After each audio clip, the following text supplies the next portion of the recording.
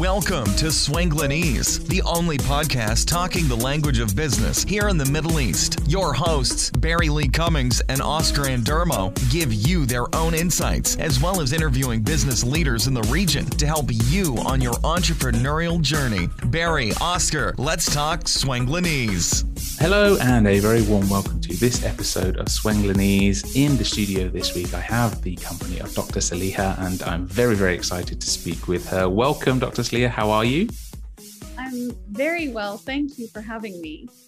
It's a pleasure. I'm really, really looking forward to talking to you because I know of you from your online presence, which is, again, something that I get involved with my other business. And so I was really looking forward to talking to you to get a better understanding of you as an individual and the amazing stuff that you're doing on the ground here in the UAE. But we'll get to that. What we usually like to do is go back in time to start with, to the beginning of your professional journey, to give a little bit of insight into who you are as Dr. Saliha, where you started, and again, go back as far as you like, or not as far as you like, to give us an understanding of who you are, some of the things that you've been involved with, and then bringing us right up to date to today and your current business, the Lighthouse Centre. So take us back in time, Dr. Saliha. Okay. I get asked this question and I always feel a bit stumped. You would think that I would sort of know how to answer it by now. I never know how far to really go back, but I guess I'll go back to just myself as a child. My disposition, who I am as a person, has always been an extremely sensitive person. A empath, a highly sensitive person is what I was. A highly sensitive child is what I was. And I remember wanting to grow up and be a doctor, a medical doctor. Right. And I found out that you have to go through gross anatomy as a doctor. And so I decided that there's no way I was going to do that. And then I told my mom that I would be a psychiatrist, also a medical doctor. And my grandfather was the first psychiatrist of Pakistan. And my mom said, be whatever you want to be. Be whoever you want to be. Just don't go into mental health because you will not be able to take it. You are too sensitive and it will crush you. Every day you will come home and you'll be lying in your bed crying. And so I sort of put that away and said, okay, my mom must know. But I always had a rebellious spirit, and my spirit has always guided me. Fast forward, I went to college. I did my undergraduate degree in anthropology, Chinese, journalism. And these are the things that I studied in my undergrad with the thoughts that I would move into international business. And my father was in international business and it just sounded super sexy. And I really thought that that was going to be me. And I graduated from my undergrad and I got a job in marketing. And I remember being there and I was actually really good at it. I just knew I had a way. I had a sense of people. I had a sense of what they wanted. And I think that's most important in marketing. Psychology is a big component of that, but knowing the other person and their motivation is also very important. And I think empathy helps with that. But I remember a year into that job, and I was sitting at my desk one day and thought, oh my God, I have to do this for the rest of my life. Mm-hmm. I have to tell people things they don't need for the rest of my life. And in that moment, I kid you not, I got up, I walked over to my boss's office and I said, I quit. I had no idea where I was going, what I was going to do, how I was going to do it. And I was like a rising star in that company, but I just knew that was not going to be me. So I don't suggest that people do that. You should have a backup plan, but I literally just walked out. I had saved enough money to know that that's not, I was going to be fine, but I couldn't sort of know that it was not right for me and still be there. Then I actually moved and I decided I was going to be a dentist. And I started taking my prelim courses for dentistry. And I remember sitting in organic chemistry and thinking, these letters don't make up words. I don't understand this. And really, I know it sounds pretty flaky, but that's kind of, I was like, I can't put myself through this for the next 4 years. And so I listened to that part of me and I said, I'm not going to be a dentist. And I remember feeling lost in that moment. And my sister coming to me and saying, what's going on with you? And I just said, I really just don't know what I want. I don't know what I like. I don't know what I should do with my life.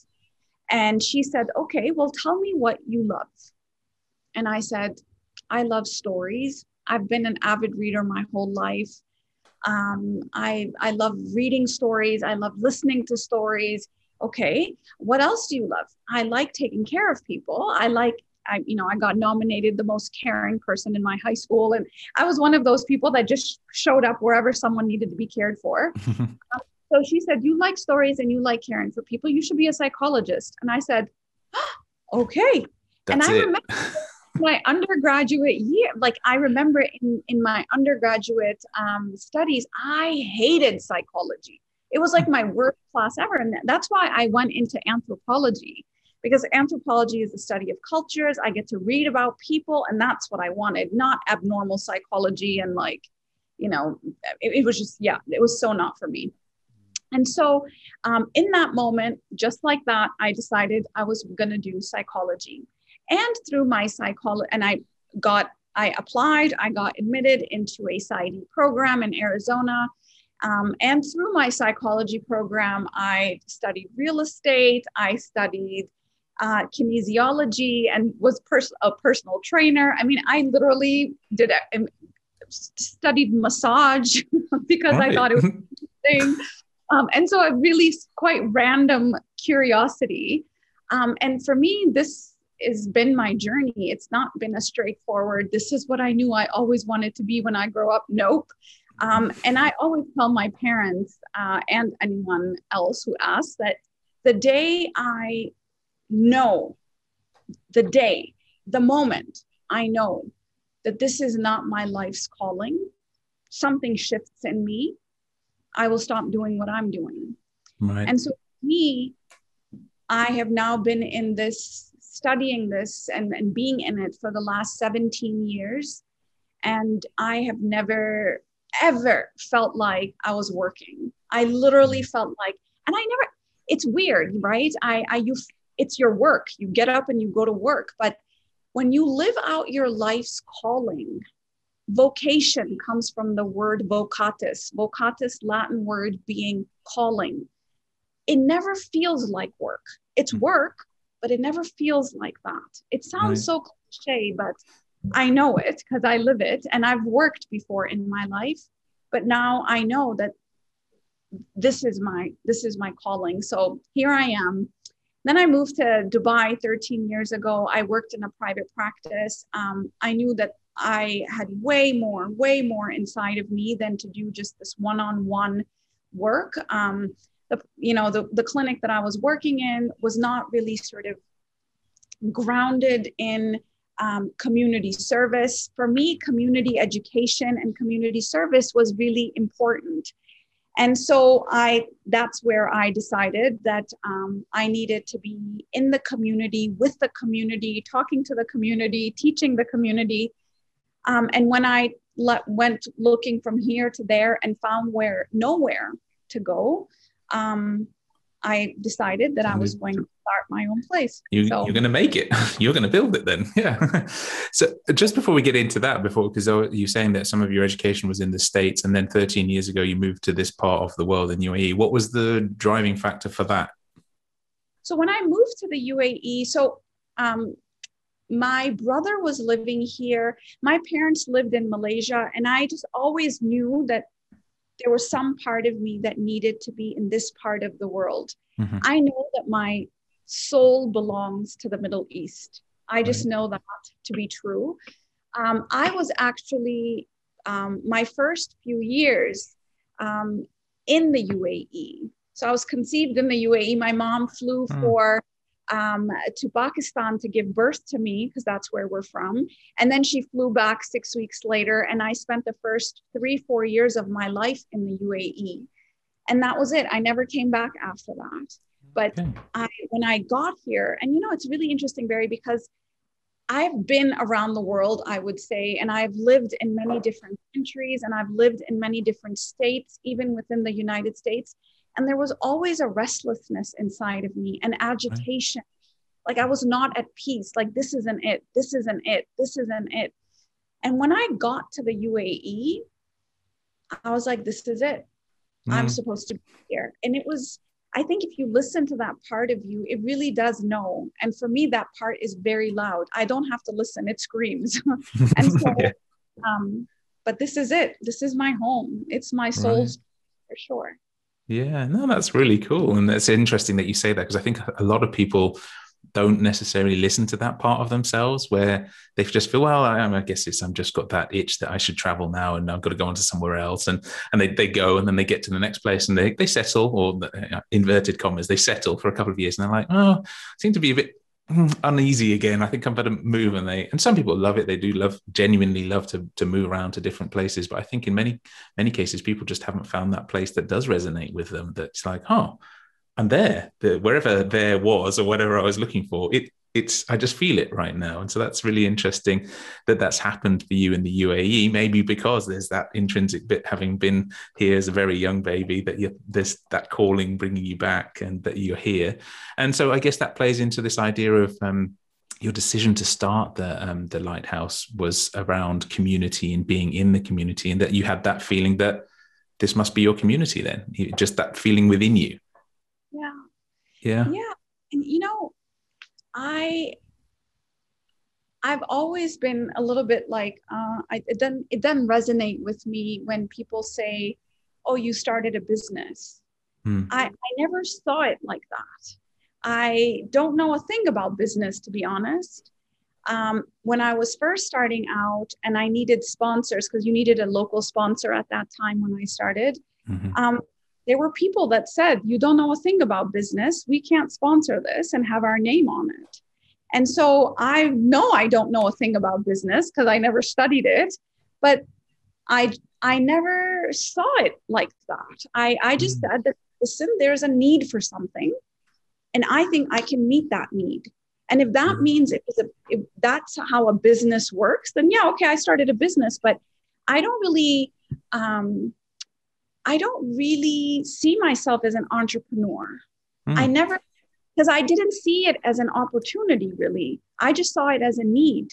And I met that need. And, Philip Zimbardo, out of the US researcher, he talks about heroes. He talks, not to say that I am a hero with a cape or whatever, but there is something about that we all as human beings have the potential to be a hero.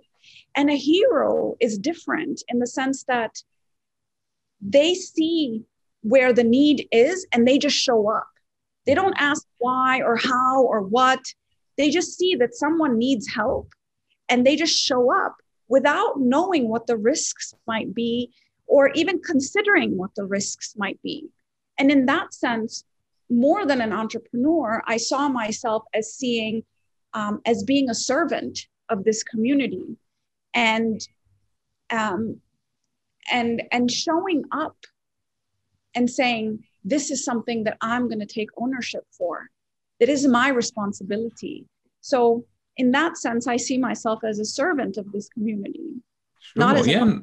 Sure. No, I appreciate that viewpoint as well, because I think it is, if you're providing something that is of service, and that actually goes across all business, is that there's a lot of people out there that say that if you're actually in servitude to your audience, whoever they may be, that you're it's still a business because there's a transaction happening, but actually what you're delivering is something that is almost necessary for people that were not able to find that anywhere else, and are then drawn to people who are genuinely A, good at what they do, and B, doing it it sounds cliche as well, for the right reason, to actually help people. And whether that is a product or a service that you're selling, or whether it is, turning up. And I talk about this in some of the things I do in schools with students, and about this whole idea of being a hero is that they can be an everyday hero to their peers when they see things like cyberbullying happening or negative scenarios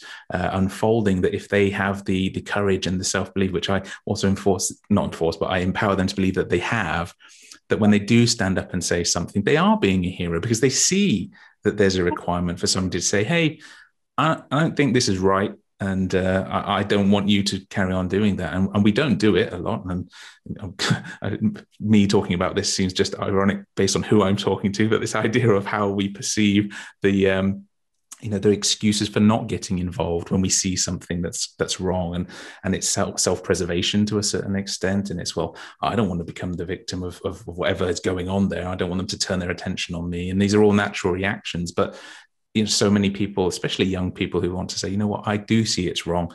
I don't see myself as a hero doing this, but I'm still going to go and stand up and say, look, let's just stop that. That's wrong, and so forth. And I think it's really so important to try and empower more people to think that way, because I think that, I don't know whether it's true to say this, but my feeling is that everybody has got a lot more cynical over the years, and that they're less likely to actually do something in service of somebody. There always seems to be an angle, or there's always got to be, well, what's in it for me? And this is even taught in sales and marketing now, is you've got to say, well, what's in it for me as a customer to you? And if you're not providing that, then why am I going to be a customer? And again, I'm not entirely sure if I agree with that standpoint. I agree with understanding what your audience needs, but I think if you come at it from a position of service, and it's something that I really admire about Gary Vaynerchuk as well, who talks about this idea that in that leadership roles, that no, your employees and people don't work for you, you work for them to get a better experience for them, so that they can then deliver to the audience at the end of the day. And so I really admire that you've gone into this side of things as well, based on, your beginnings, and not saying, yeah, this is definitely the path that I'm going straight down to become this. But in spite of, you're not looking at it as a business, at the end of the day, you have to have certain things in place in order to do what you do right on the ground here in the UAE. And how did that work at the beginning? Because you were saying, I don't know anything about business. There's partners, sponsors telling me, we can't do that because you don't know. So how did you, in the end, get sort of set up, as it were, so that you could represent as the Lighthouse on the ground here as an entity to help the community? I wish it was a compelling story, but I did it. And I mean, if you see my, because we're supposed to turn in a profit and loss type of document when we're getting a trade license. Oh my God. Yeah. And so I made one of those, and Dr. Tara, when she sort of co-founded it with me, and we both just sat down. We both don't know a thing about this, and we just worked on it. And when we first started the Lighthouse, we tried to bring other people on to the team, and we would say that we are going to serve the community. We are going to do free education. We are going to do free support groups. And I had this whole sort of, utopic sort of idea as to what I was going to have as a business, inverted commas. And nobody believed me. Nobody believed me. They said, listen, man, you're trying to do way too much free work. How are we going to make money? And I said, okay, well, we're going to make money, and we are going to see one-on-one clients. This is where our billing will happen. And then all the money that we make is actually going to fund all the non-profit stuff or not-for-profit stuff. Nobody believed me. And for the first 2.5 years, nobody joined our team. And then there was one person who came, and then another person who came. And then slowly we started to, okay, well, maybe these guys are onto something. But from day zero, I was in the community. I was at schools. I was in people's homes. I was in churches. I was in mosques. I was anywhere where anyone will have me, talking about parenting and mental health at a time when it was like absolutely not talked about. I was working with reporters talking about divorce and childhood stress and this was non-existent 13 years ago. So this is how it was almost a mission-led development. And the mission was to make mental health accessible to people everywhere and in a large scale. And that's where I did my talks. And I remember going and it's St. Mary's Church with an auditorium full of people talking about parenting. And I mean, literally everywhere from Karama to like Abu Dhabi, I'll go anywhere. And that's what I did. I went everywhere, and slowly the word sort of took on. The trust was starting to form within the community, because I, to date, have not charged for a single talk that I have done for the public, not a single talk in 10 years. So if you want to call me over and say, hey, Sal, I need you to talk to this community, I'll do it, and I don't charge for it. Even when they say we would like to give you money, I say, please donate it to a charity. And I'm very happy that, thank you for the offer, but I would like you to. And so they then donate it to a charity, whatever they were thinking about paying me. So in that sense, I've stayed very true to that commitment of mine. And I think people sense that and they trust that.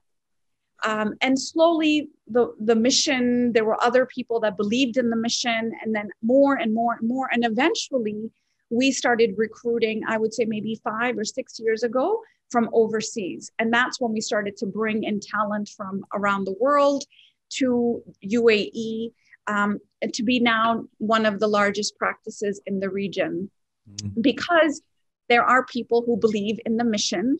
And our mission is clear, that you will provide you will do work for free. That's just part of your job description. So you will see your clients and you will get paid for that. But there will be a big component of what you do, which is going to be in service of your colleagues and in service of your community. And that can be doing podcasts such as these, going on radio, writing articles, doing Instagram, anything that's going to serve the community.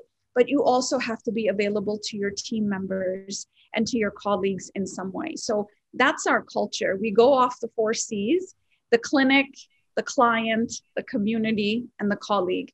And it was very organic.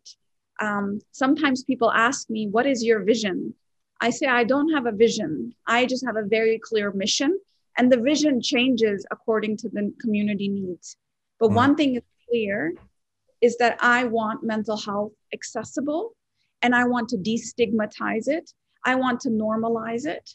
And that is the mission I'm on. And my team is on the Lighthouse. Which is a fantastic mission, I think. And it's also one I'd like to get some further input from you about, because over the years, this subject, as you mentioned previously, 10 years ago, 13 years ago, when you came over here, it was the taboo subject. It was not a subject to be talked about generally. It wasn't something that would be a topic that cropped up at dinner or within family units when it needed to be. And now we've seen the last decade, things have changed and so forth. But actually, how much have we seen it change, in your opinion, in terms of my exposure to this? Is that it seems to be that it's more talked about now. But what sort of percentage would you say, or how much has it become more of a destigmatized topic, and how much more work is still ahead of you, I guess, is the real question.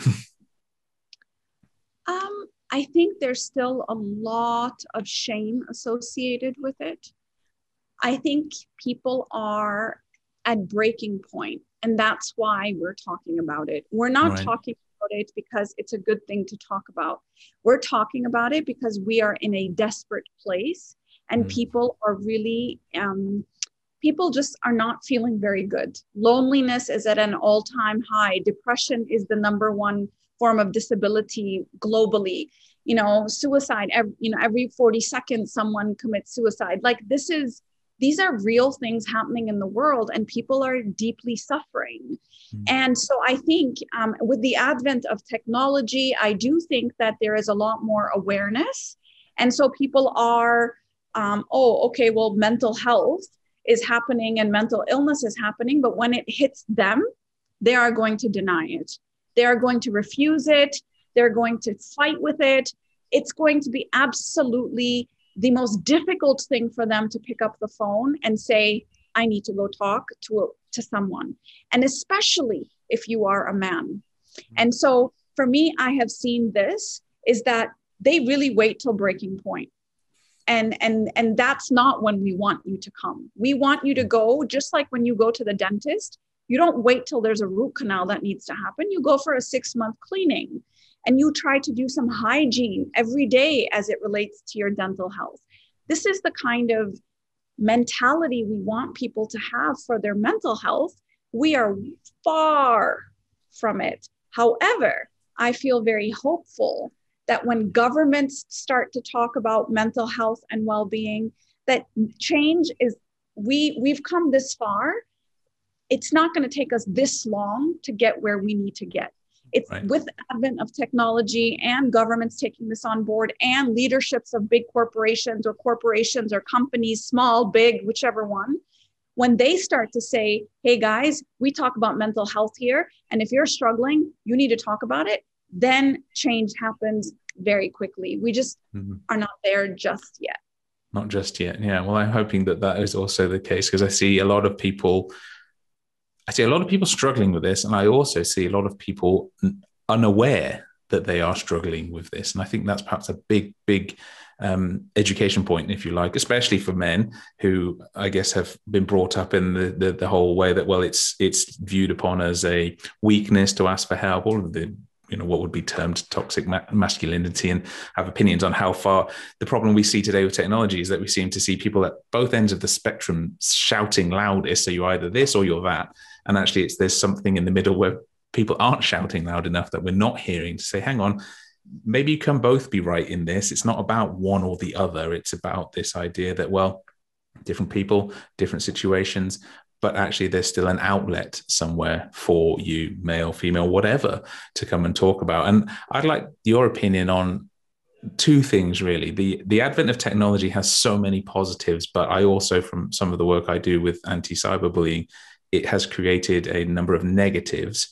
And whether you, and again, not naming names or anything, but how much of that you've seen in your work within the community on the ground here in the UAE, because I've always found it quite difficult to really get a true representation of that. There's lots of statistics that come from around the world about the issues, like you said, with things like suicide in the US, directly linked with the introduction of the smartphone and so forth.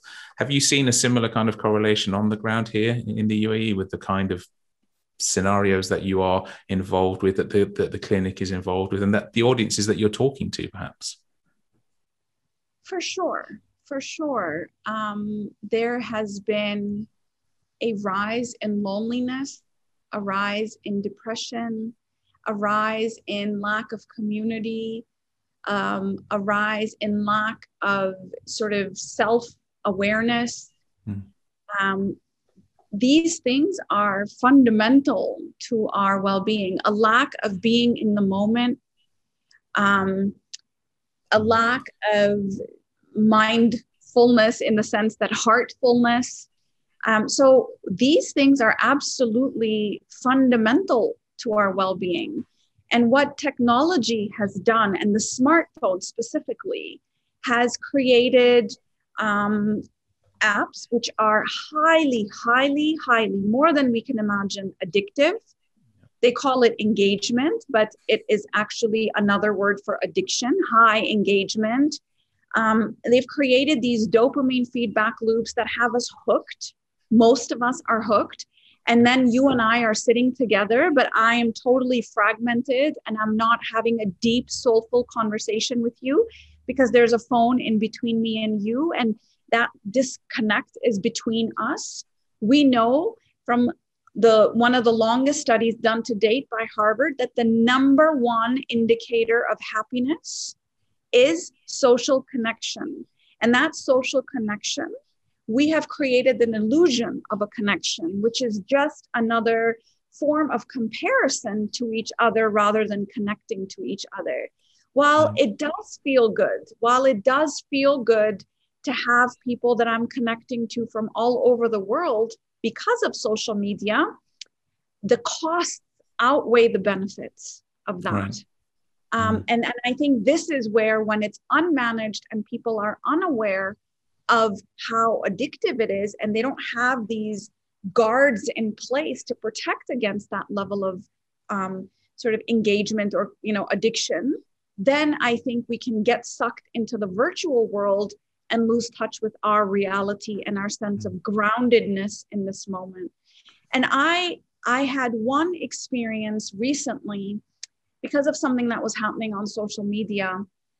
I found myself very sucked into sort of social media activism, and I literally now know what it feels like to lose contact with my body, to lose contact with my environment, to lose contact with the people that are sitting exactly right next to me, to have you talking to me, but only the reels in my mind playing and not actually engaging with you. So this kind of derealization, depersonalization, disassociation, it was very disturbing, Barry. I'm telling you, it was scary how dissociated I was.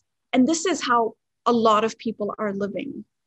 I know because I'm a psychologist, but most people don't know how to bring themselves back and into the present moment. They don't know how to do that. No, exactly. And I think that's such a huge, huge problem because like I say, you're a psychologist and an adult, and we're only able to do that because of that. But our children are being sucked into the same vortex, and yet we still got the expectation that they should be able to get themselves out of it. And I think that that's really, it's not fair on them. And that's why we have to really help to educate ourselves as the adults in this scenario from a digital perspective, to then be able to actually help our children. Because I think you're so right that they've been designed to drag us in. They've been designed to addict us. The way that they engage with us is designed to make us hang around for as long as possible. And again, we as adults, all of us, I'm sure, can relate to being sucked into the rabbit hole and watching this video and saying this and commenting on that, and then suddenly thinking, whoa,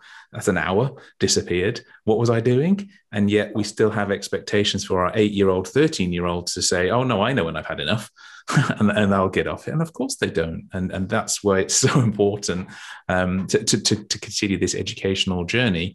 But on that note, how big an impact then has the last sort of 12 to 14 months had on that, with COVID effectively forcing more time in front of these devices and platforms? I mean, how big an impact has that really had in your experience? I mean, I've heard both things where people, were able to find a rhythm and a routine to their lives, especially in the Middle East, because a lot of people traveled for work. And so they didn't have a good rhythm to their life. They didn't have connections to the people in their life because they were on one plane or another. When we live in the Middle East, we serve the whole world. We serve the East, we serve the West, and you don't have good sleep patterns. You don't have. So I think in some sense through Zoom, work will never, ever be the same again. We don't have to travel to London for a meeting or California for a meeting. We'll just Zoom in at that time, and it will serve, emissions and all sorts of other things as well. So it will be good for the climate as well as for our well-being. But on the flip side, I have seen that, like I said, a lot of people are very disassociated from their bodies. And, when I sit in front of a computer, and I have been since 8 this morning, one after the other, after the other, after the other, and I just sit and I maybe move and get some water and I sit back down, and I'm not having any energy exchange with another human being. It's just, we're just becoming super efficient, but we're losing our humanity in the process. We don't realize that when we sit together in a meeting room and a little bit of banter happens and somebody laughs and I sense a little bit of your energy, or you make a joke and I'm looking at you and not looking at 9 people at the same exact time, it puts a lot of pressure on the system. And it takes, we are losing a lot when we are not together. So I think in some sense, people might opt for Zoom for a little while, but at some point they'll realize we need each other and we need to be next to each other. And we aren't robots. We need to be physically around each other, around that table, around that coffee machine, around that water cooler, having lunch together, seeing each other's faces. This is important to us. And I think kids and adults have really suffered this year from that. I agree. Yeah, well, and that's the thing that I've had this conversation a couple of times, that in some cases we won't really understand the full extent of what's happened until, let's say, 5 years, 10 years down the line. And my example is that at that point, there's going to be medical doctors looking at those people at that age and then looking and going, whoa, look at this part of the brain. It's gone, either it's completely gone or it's grown by so many times because of the experiences of what we're going through now. Because I think, like you say, a lot of us have lost that, missing that connection with other human beings. And I'm crossing my fingers that in the not too distant future, we can at least get that. So that Zoom is a great tool for like you say, there's long distance meetings rather than flying halfway across the world. Is it really necessary? It is, if you're not getting that contact anywhere else. But if we are able to, at least on the ground here, have those kind of things, then, okay, well, then I can Zoom that call for California or London, because I don't actually want to fly all the way there anyway. And there isn't really a need for me to do that, because this is where these tools and this technology really does come into its own, because it's great. But not if, like you say, every day, 8 hours a day, this is it, because then you miss that element. And it's I see it all over the place, and it scares me a little bit, especially when it comes to the whole digital world. And I'm a big proponent and fan of the digital world, but I'm also at the back of my eye thinking, there's going to be fallout from this, and we don't know what that's going to be. And I hope that it's not too bad. Sorry. I think it's important for us to stay close to our humanity. Remember who you are, and remember what got you here through the eons that we've been on this planet, right? We made it this far, evolutionarily speaking, based off of some things. We ate from the nature, we were in the sun, we sat with the sun, we went to sleep a certain amount of time, we were around our tribe. Like, these are some fundamentals. Like, don't compromise that. Move for your work. It's basic, actually. If you look at what the body needs and what, like if we just stay to the fundamentals of things and use technology to supplement that, I think we will be okay. But I think evolutionarily speaking, the people who are being used by technology, evolution will sort them out. But people who know how to use technology are going to be the winners of the next generation.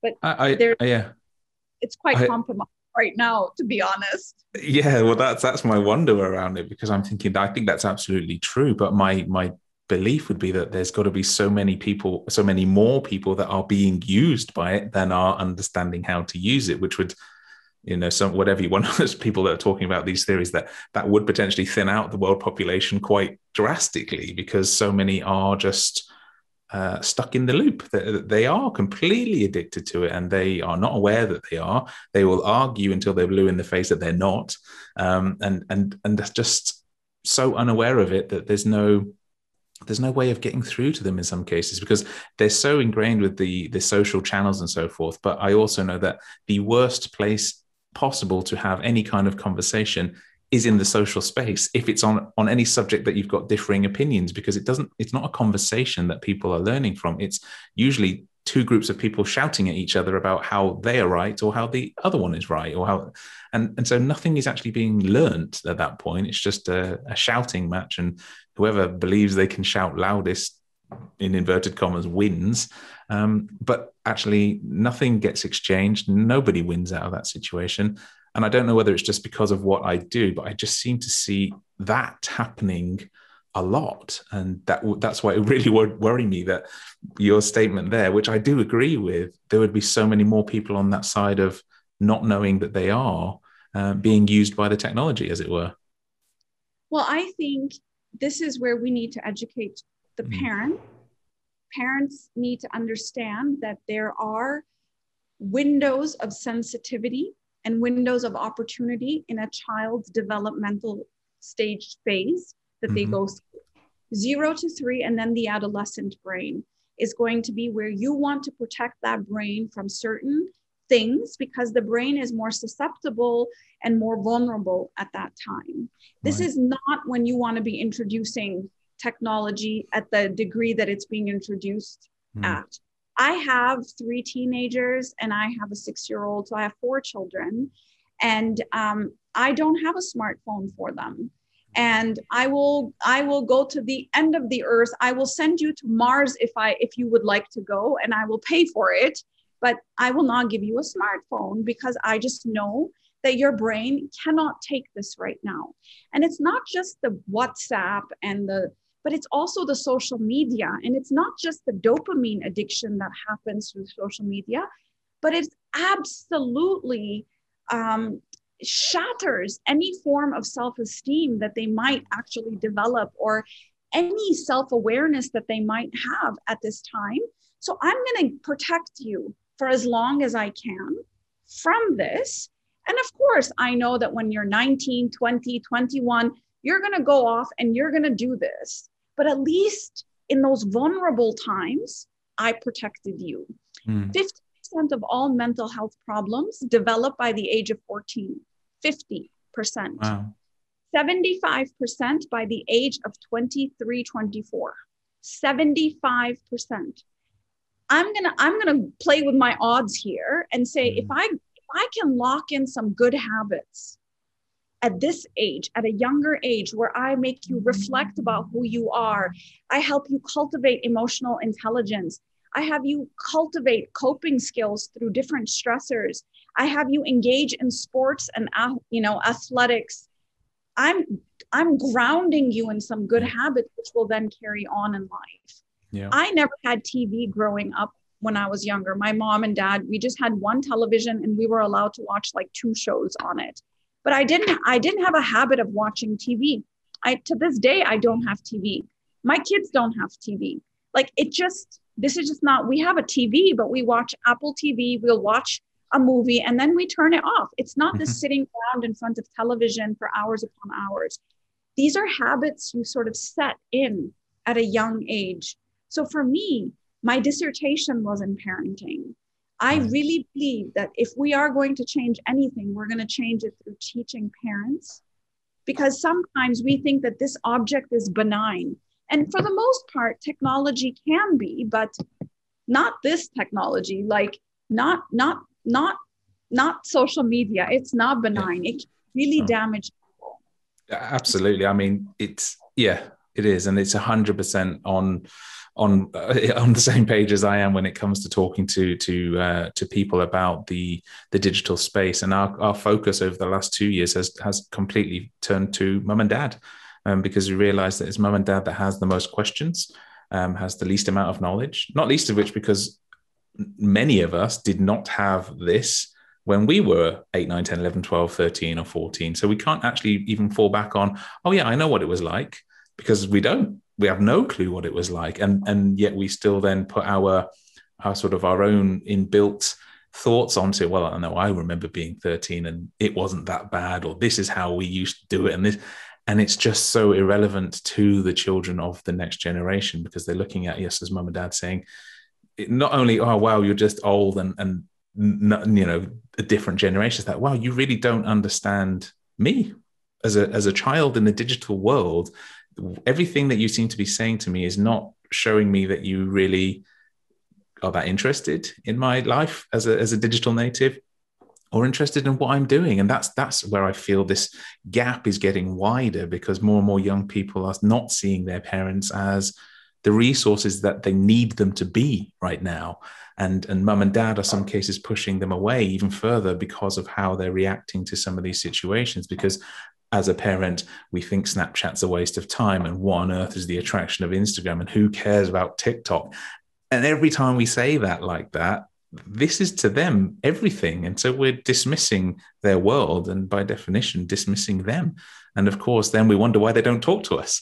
And you say, well, why would they? Why would they look at us as that person to talk to about anything when we haven't shown them any indication that we would be that resource for them? And I am so in line with what you're saying, that the focus has to be on helping mum and dad to increase their awareness of this digital space, increase their self-awareness in some cases, myself included here, to understand the nuances of the world that we live in right now. And every time I talk to children about the digital space, when I'm talking to students, I come away from these sessions having learned a lot from them, because some of the things that we think they're doing, they're not.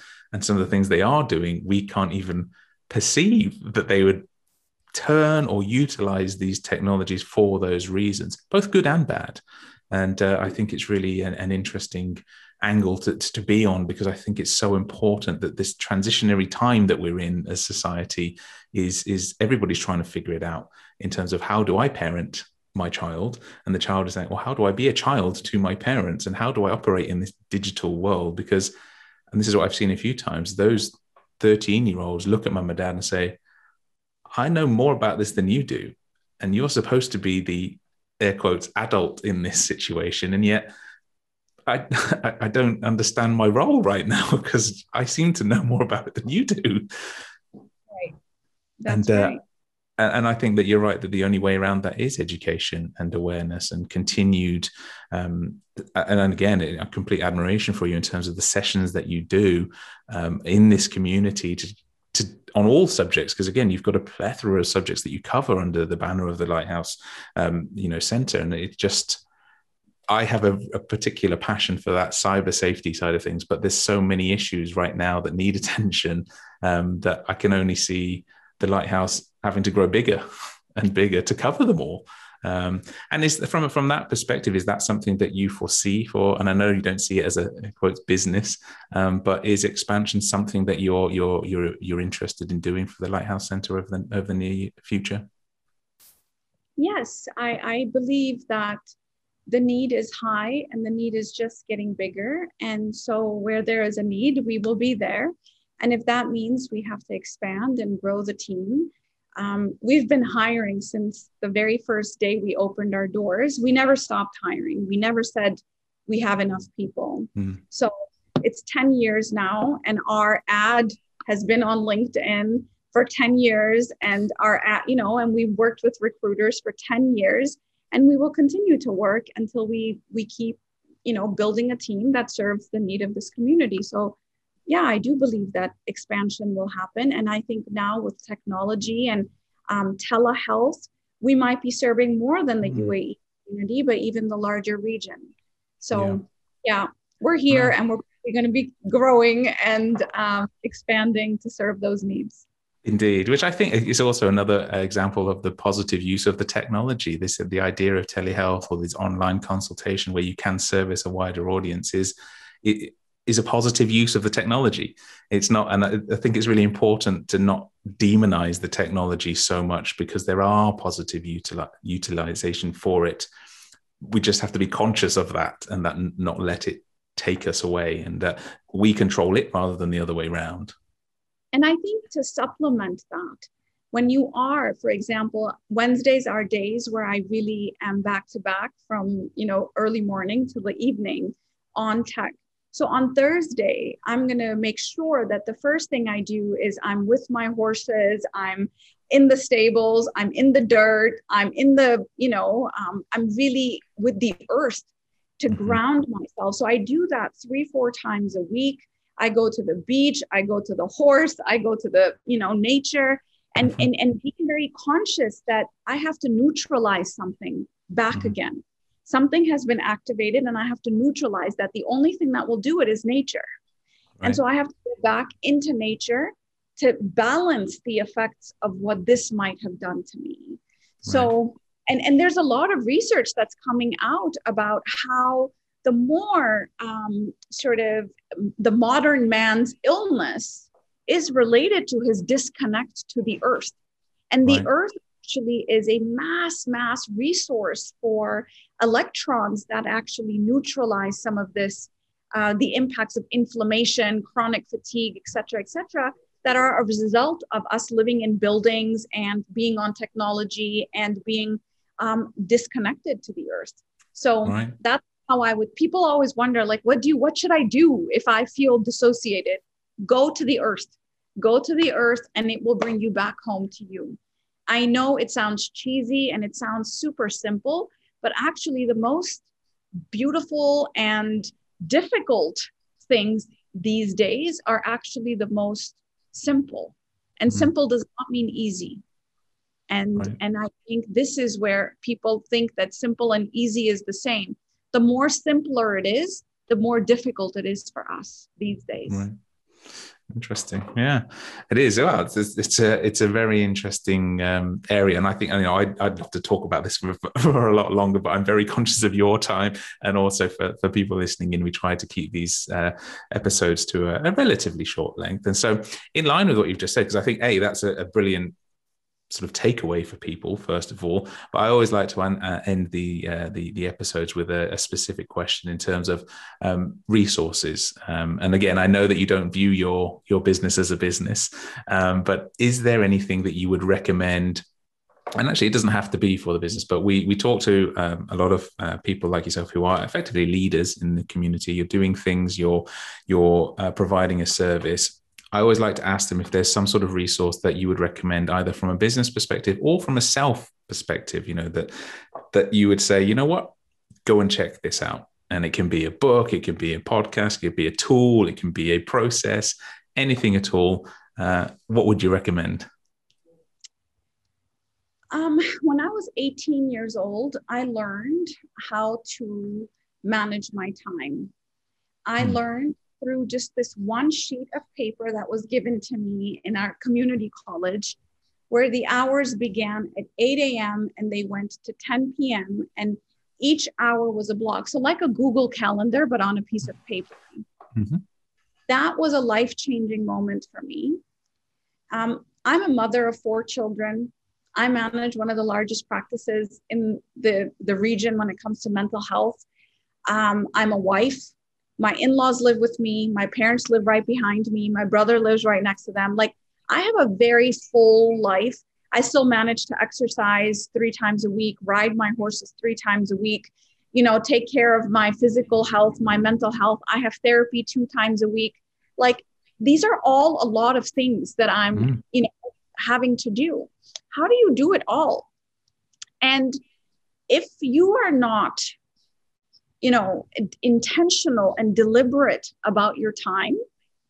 If you do not know, if I ask you, what are you doing tomorrow morning at 7 a.m.? And it's just an empty box, I'm going to tell you what's going to happen to that time. You're going to spend it on social media. You're going to probably sleep in a little bit late. You're going to be roaming around, watching TV, watching the newspaper. And this is how people spend half their days. So what I would say to people is that we have way more time than we think. When people say, I don't have time, I'll show you where your time is. You have time. And show me how you spend, and who said this? Van Gogh or somebody important said, tell me how you spend your time and I will tell you what will become of you. And this for me is the number one thing. If you do not know how you spend your time, if you cannot look back yesterday and say, what did I do at 3? What did I do at 4? What did I do at 5? You don't make big dreams and have big hopes and make big plans. You will not serve anyone, nor yourself. Life management is time management. Stress management is time management. Dream accomplishment is only through time management. So that's what I would say to people, is that forget all the books and forget all of these other things that you might listening to podcasts. Make your time sheet, batch it, do task batching and time blocking. And your life will change. And you will see that you have a whole lot more time than you think. It's fantastic advice. It's something that I try and do myself. My calendar is like that, but there are some days where I don't do it. And it's something that I've only started doing recently, because you're absolutely on the money. When you don't have something in there, that time goes and you don't do anything. And then when you look back and you think, what did I do? Wasted it, effectively, just wasted it. And so, yeah, very, very, very valid advice. And it just remains for me to say thank you so much, Dr. Saliha, for your time on the podcast today. Thank you very much for joining us. Thank you. Thank you for having me. It was a pleasure. It really was my pleasure to speak with you. And for everybody listening in, thank you very much for tuning in. As always, we appreciate your feedback. And if there's anybody that you would like us to talk to, just drop us a line at wishlist@swanglanese.rocks or drop us a line on social media. Thank you very much, and we'll see you on the next one. Thanks so much for listening to this episode of Swanglanese with your hosts, Barry Lee Cummings and Oscar Andermo. We'll catch you next time.